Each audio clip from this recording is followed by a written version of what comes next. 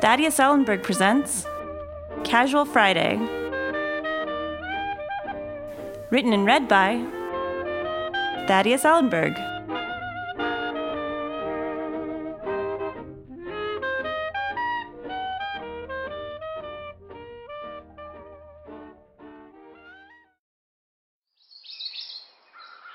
"18 holes at Myers Creek, the front nine."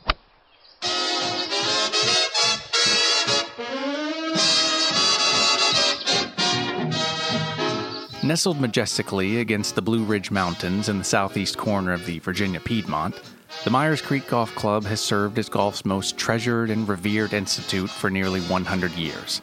Like the links of Crab Hill or the Harbor Course at West Sag, the history of this 7,135-yard standard of golf excellence is as rich and immortal as the soil beneath its lush fairways, not to mention its club members, with an emphasis on immortal and a nod to premier healthcare. The course and its surrounding premises were built by famed designer Pat Lundy in 1921 on the site of a thriving bird sanctuary. It boasts a number of architectural features, including the lavishly decorated clubhouse of old-world charm, where reputable golfer Bobby Thorson famously tried breaking his cummerbund by expanding his stomach during his speech at the 1956 Champions Dinner. Or the commemorative Pinkerton Bridge, which leads golfers from the 18th fairway to the 18th green, where four-time Champions Tournament winner Greg Simon, during his final Champions Tournament appearance, graciously acknowledged the gallery with his signature peace sign, before seven-putting the hole and striking his caddy in the face with an egg salad sandwich. Still, Myers Creek's most celebrated and triumphant moments remain on the course, richly steeped in golfing lore. And with each hole named after a local bird, this 72-par time capsule packs quite the history.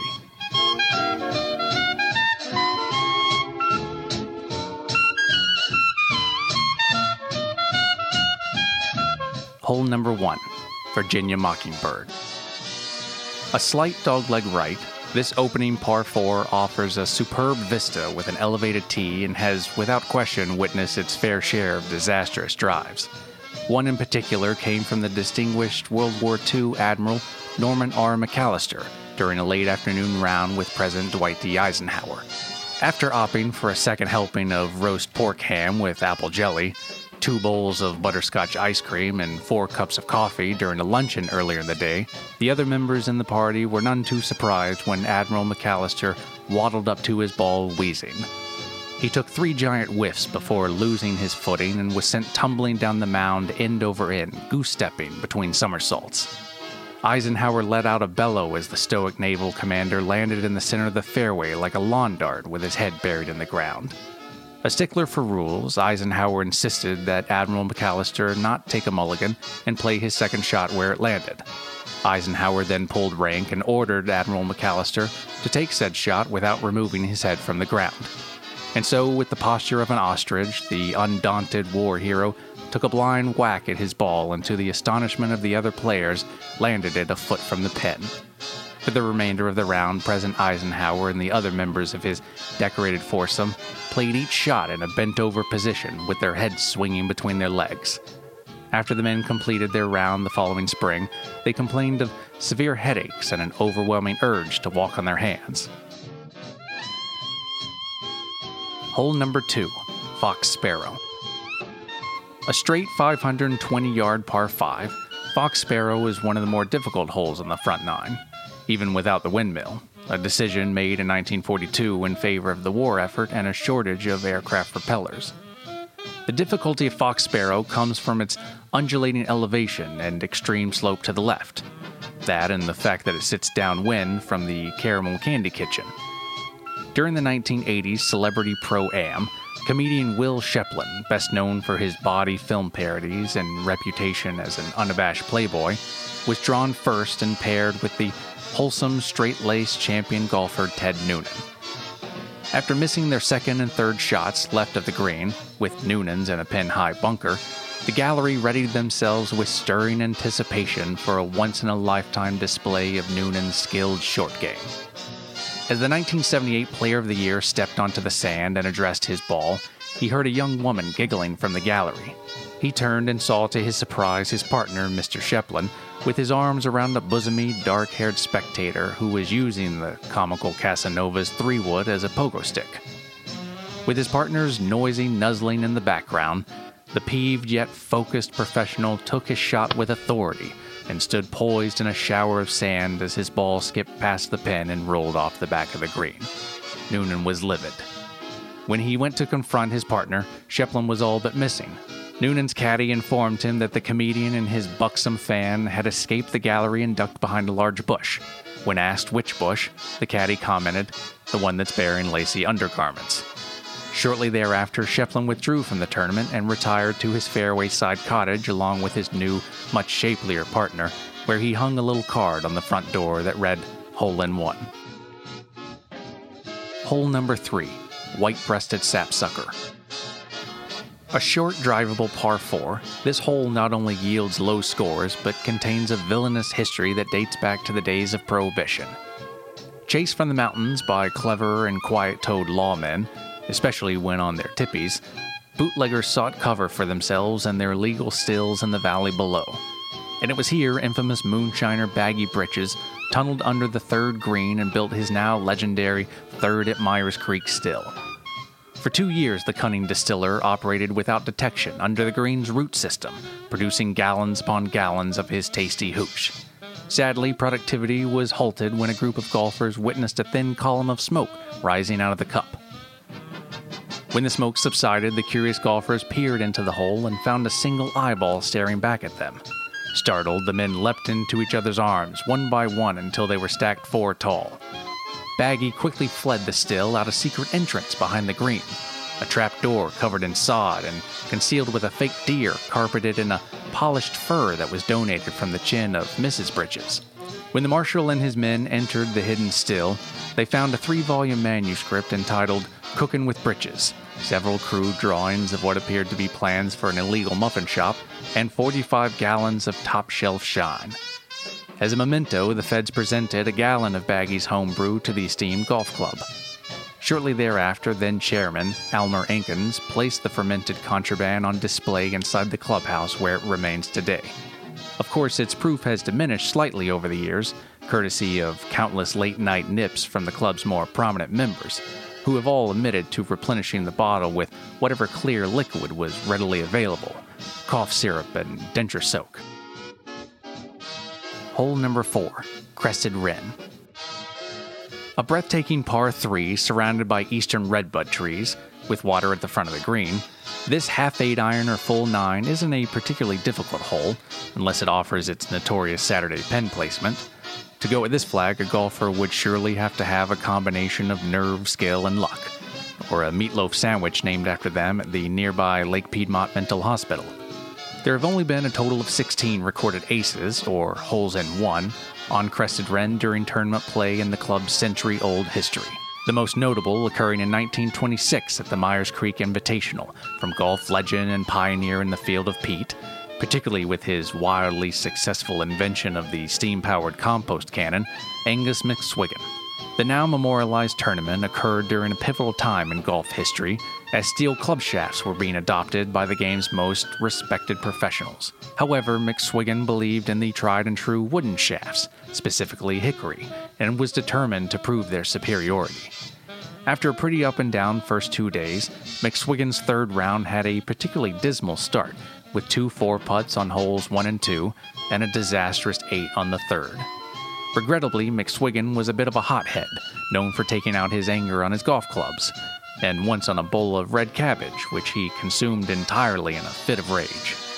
By the time he reached Crested Wren, he had snapped the wooden shaft of every golf club in his bag, as well as several from the bag of his playing partner and the flagstick on number 3. Some of the clubs he broke twice. When McSwiggan squared up to his ball, his club of choice had already been reduced to a mere nub. On his knees, the gallery fell silent as he eyed his shot, drew back what was left of his club, and took a big one-handed scoop at the ball. Spectators and reporters alike exclaimed with surprise as the ball took flight and carried the water, then landed on the green and took a single hop straight into the cup. The shot came to be known as the Miracle on Crested Wren, not to be confused with the 1972 incident on Crested Wren, where an unnamed boy brought back to life a dead deer by simply laying his hand upon it, and was later asked by the head groundskeeper to lay his hand upon several stubborn brown patches in the fairway at 15. Myers Creek recognized McSwiggan's shot with a humorously ironic steel plaque, which they placed at the tee box of his timeless achievement. Hole number 5, American Pintail. Especially beautiful in early spring when the marigolds blush with pink blossoms, American Pintail is a par 4 dogleg left that offers one of the more troublesome second shots. After a forced layup off the tee, golfers are met with a challenging downhill second with an elevated green that slopes drastically to the right, not unlike the club's long-held stance on female membership. In 2009, Myers Creek opened the doors to its first female member, Congresswoman Deborah Roberts, after the club's policies were rebuked by several prominent women's organizations. The Congresswoman's first day on the premises as a card-carrying member was a mostly welcoming one that culminated with a friendly 9 holes between herself and 1999 to 2012 club chairman Dickie Jones, who, over the years, had been quite outspoken in his opposition of female members. Not to mention Sasquatches, which he felt was the next impending threat against club desirables.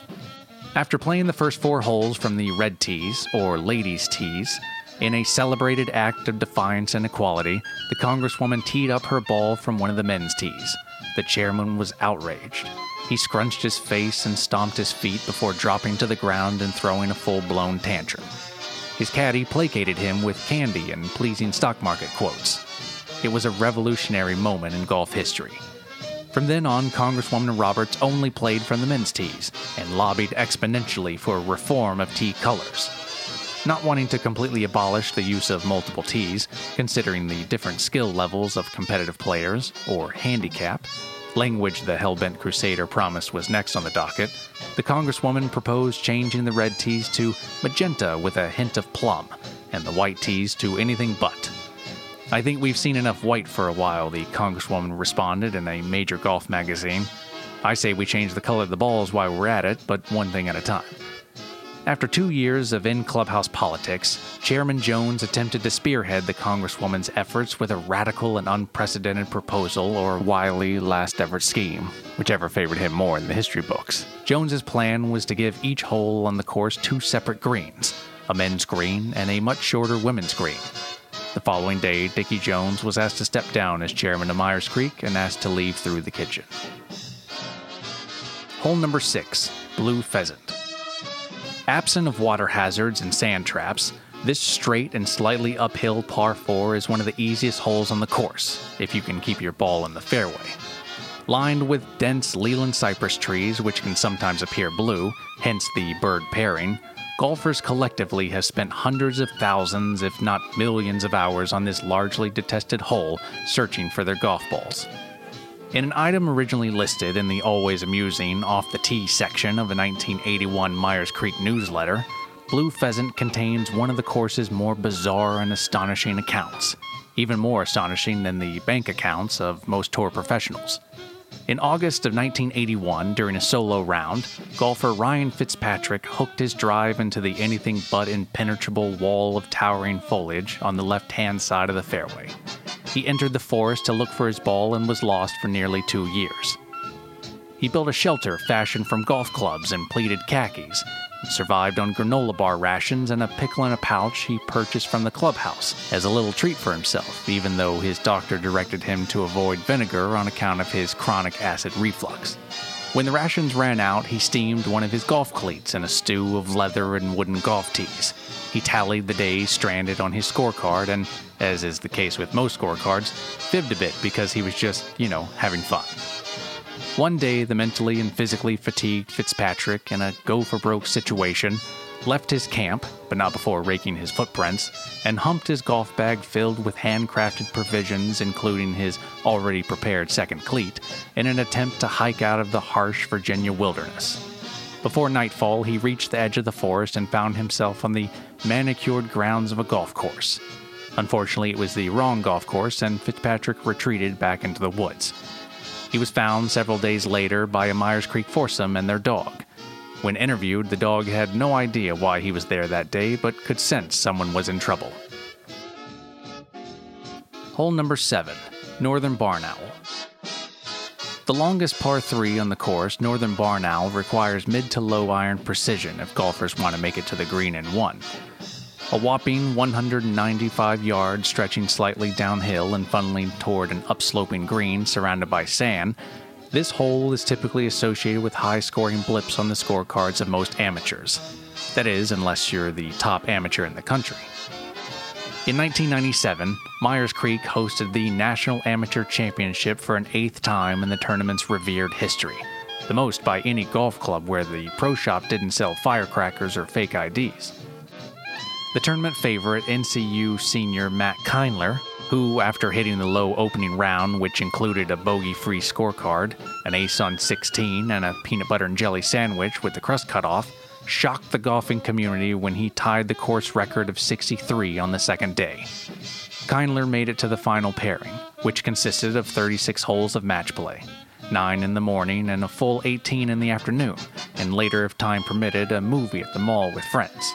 Kindler's opponent, who in his own right played an extremely impressive tournament that rivaled the performances of most active tour professionals at the time, was brought to tears when the seemingly unstoppable North Carolina champion all but swept the first 15 holes in an unparalleled showing of golf perfection.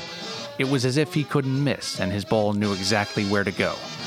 Kindler walked into the 7th with the score at Dormy, which means he was ahead by the same number of holes left to play and was poised to take the coveted title. After watching his opponent's ball hit the cart path and go rocketing out of bounds, it was nearly certain Kindler would be crowned the champion.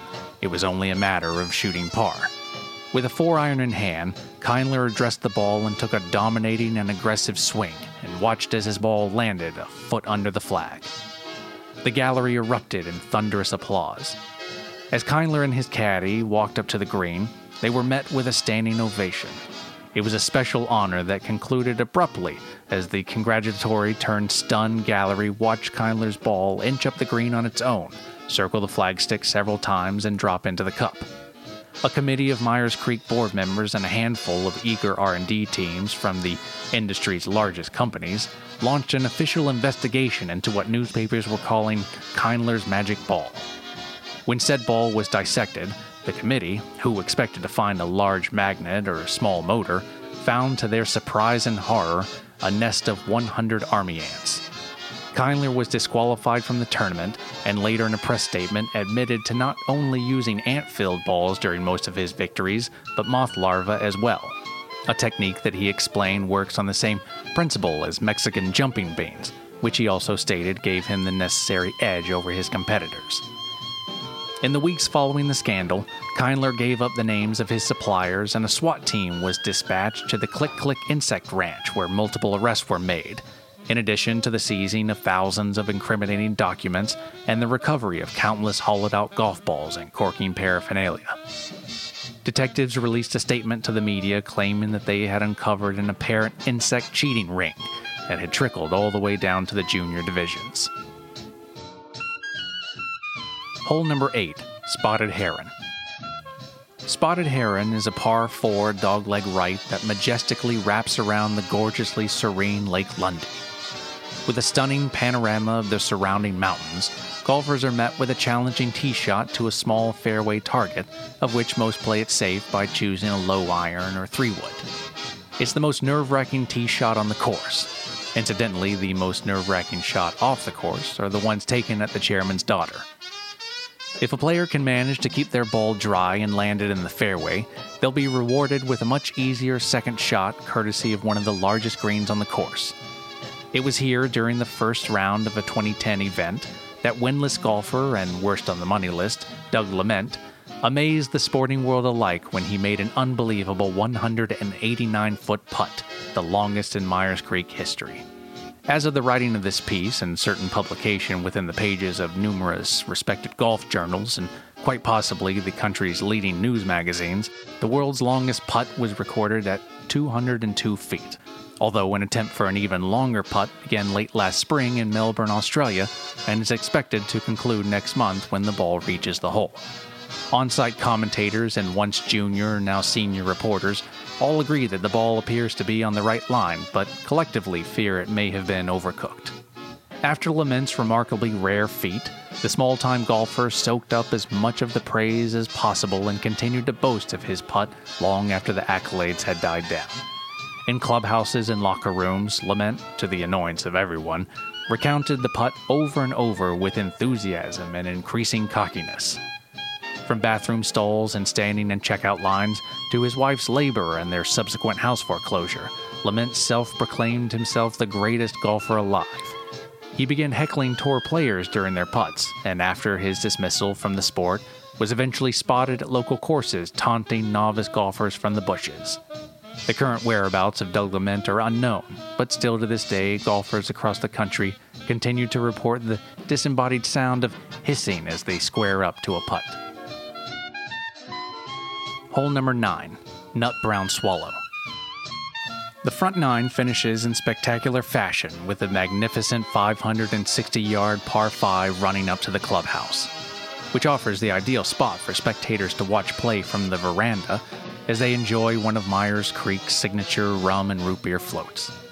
Stretching along the west side of Lake Lundy, Nut Brown Swallow was not only the setting for a myriad of exciting pairings in storybook golf, which includes an albatross or double eagle, meaning 3 under par on a single hole, that or a surefire way to rig a coin toss, but also bore witness to a dizzying array of clubhouse hijinks and unrestrained buffoonery. One occurrence in particular took place on a spirit-filled evening in 1947 at the hands of Audrey Mannix, a 19-year-old strong-willed Hollywood debutante and avid golfer. Mannix introduced herself to Myers Creek society with fabulous flair when she bared all in her now legendary late-night swim in Lake Lundy. Growing listless of her table's Bordeaux-induced gabble, Mannix, in an effort to have a bit of fun by upsetting club decorum and needling its fuddy-duddy members, retired onto the 9th fairway with 2-time Champions Tournament winner Bob Kessel, who was 20 years old and unmarried at the time. Kessel wrote of the account in his 1988 autobiography. It was an especially hot evening, and the dining room was at capacity as usual. Jack Walrich was up to his old antics, this time animating the lobster on his plate in a drunken plagiarism of the Tramp, while Jackie Burr emanated her usual air of supremacy, which she apparently applied that evening with a paint gun. Then, out of the blue, the bewitching Audrey Mannix took my hand and whisked me away to the veranda. Not only was this completely unexpected, my only other exposure to whisking was with a Denver omelet. She hurried off into the moonlit night and ran out into the fairway. I followed. You don't not follow Audrey Mannix. Have you ever played strip golf, she asked. My entire body stiffened up like a board and I fell forward into a faceplant. I dusted myself off and we began the most important game of my young career. The rules were simple. Furthest from the pen lost an article of clothing. I remember bubbling over with excitement because Audrey Mannix was known throughout the club as being a dreadful golfer. Sadly for me, she had been practicing, and I soon found myself down to my silk drawers. I was shaking from embarrassment. Audrey, who was fully clothed, must have felt sorry for me because with 1 shot remaining each, she offered to switch our scores, so to speak, in an all-or-nothing raising of the stakes if I got closest on this crucial final attempt. I hit a flush 7 that rolled within a foot of the cup. It was a thing of beauty. I made a particularly witty comment and started putting my pants back on as she addressed her ball. She drew back the club head and hit a gorgeous shot that landed just outside my ball. I instantly became giddy with excitement. She asked me to turn around while she tilted the score. I respectfully did so, but not without giving her a hard time about the shot, instructing her on her follow-through while I buttoned up my shirt. You want to make sure you don't turn over your wrist before impact, I said in a playfully gloating manner. My heart raced at the sound of her undressing, when all of a sudden I heard a splash. I quickly turned around to find a naked Audrey Mannix swimming in Lake Lundy. Well, I immediately started tearing away at my clothes to join her, when at last she stopped me. "What are you doing?" she asked. "What do you mean?" I said with a chuckle while pulling off my shoes. She smiled at me, cocking her head cutely to the side in that characteristic way that drove all her suitors wild, and ever so sweetly reminded me that I had won the game. It was a crushing victory. Join me next time as we grab a bite to eat and tackle the Myers Creek back nine. This has been a production of Thaddeus Ellenberg's Casual Friday. Written and read by Thaddeus Ellenberg, with an introduction by Nicole Kalasic and artwork by Adrian Lobel. This series is independently produced by Thaddeus Ellenberg and Will Scoville. To find more episodes and information, visit our website at casualfridaypodcast.org or email us at contact.casualfriday@gmail.com.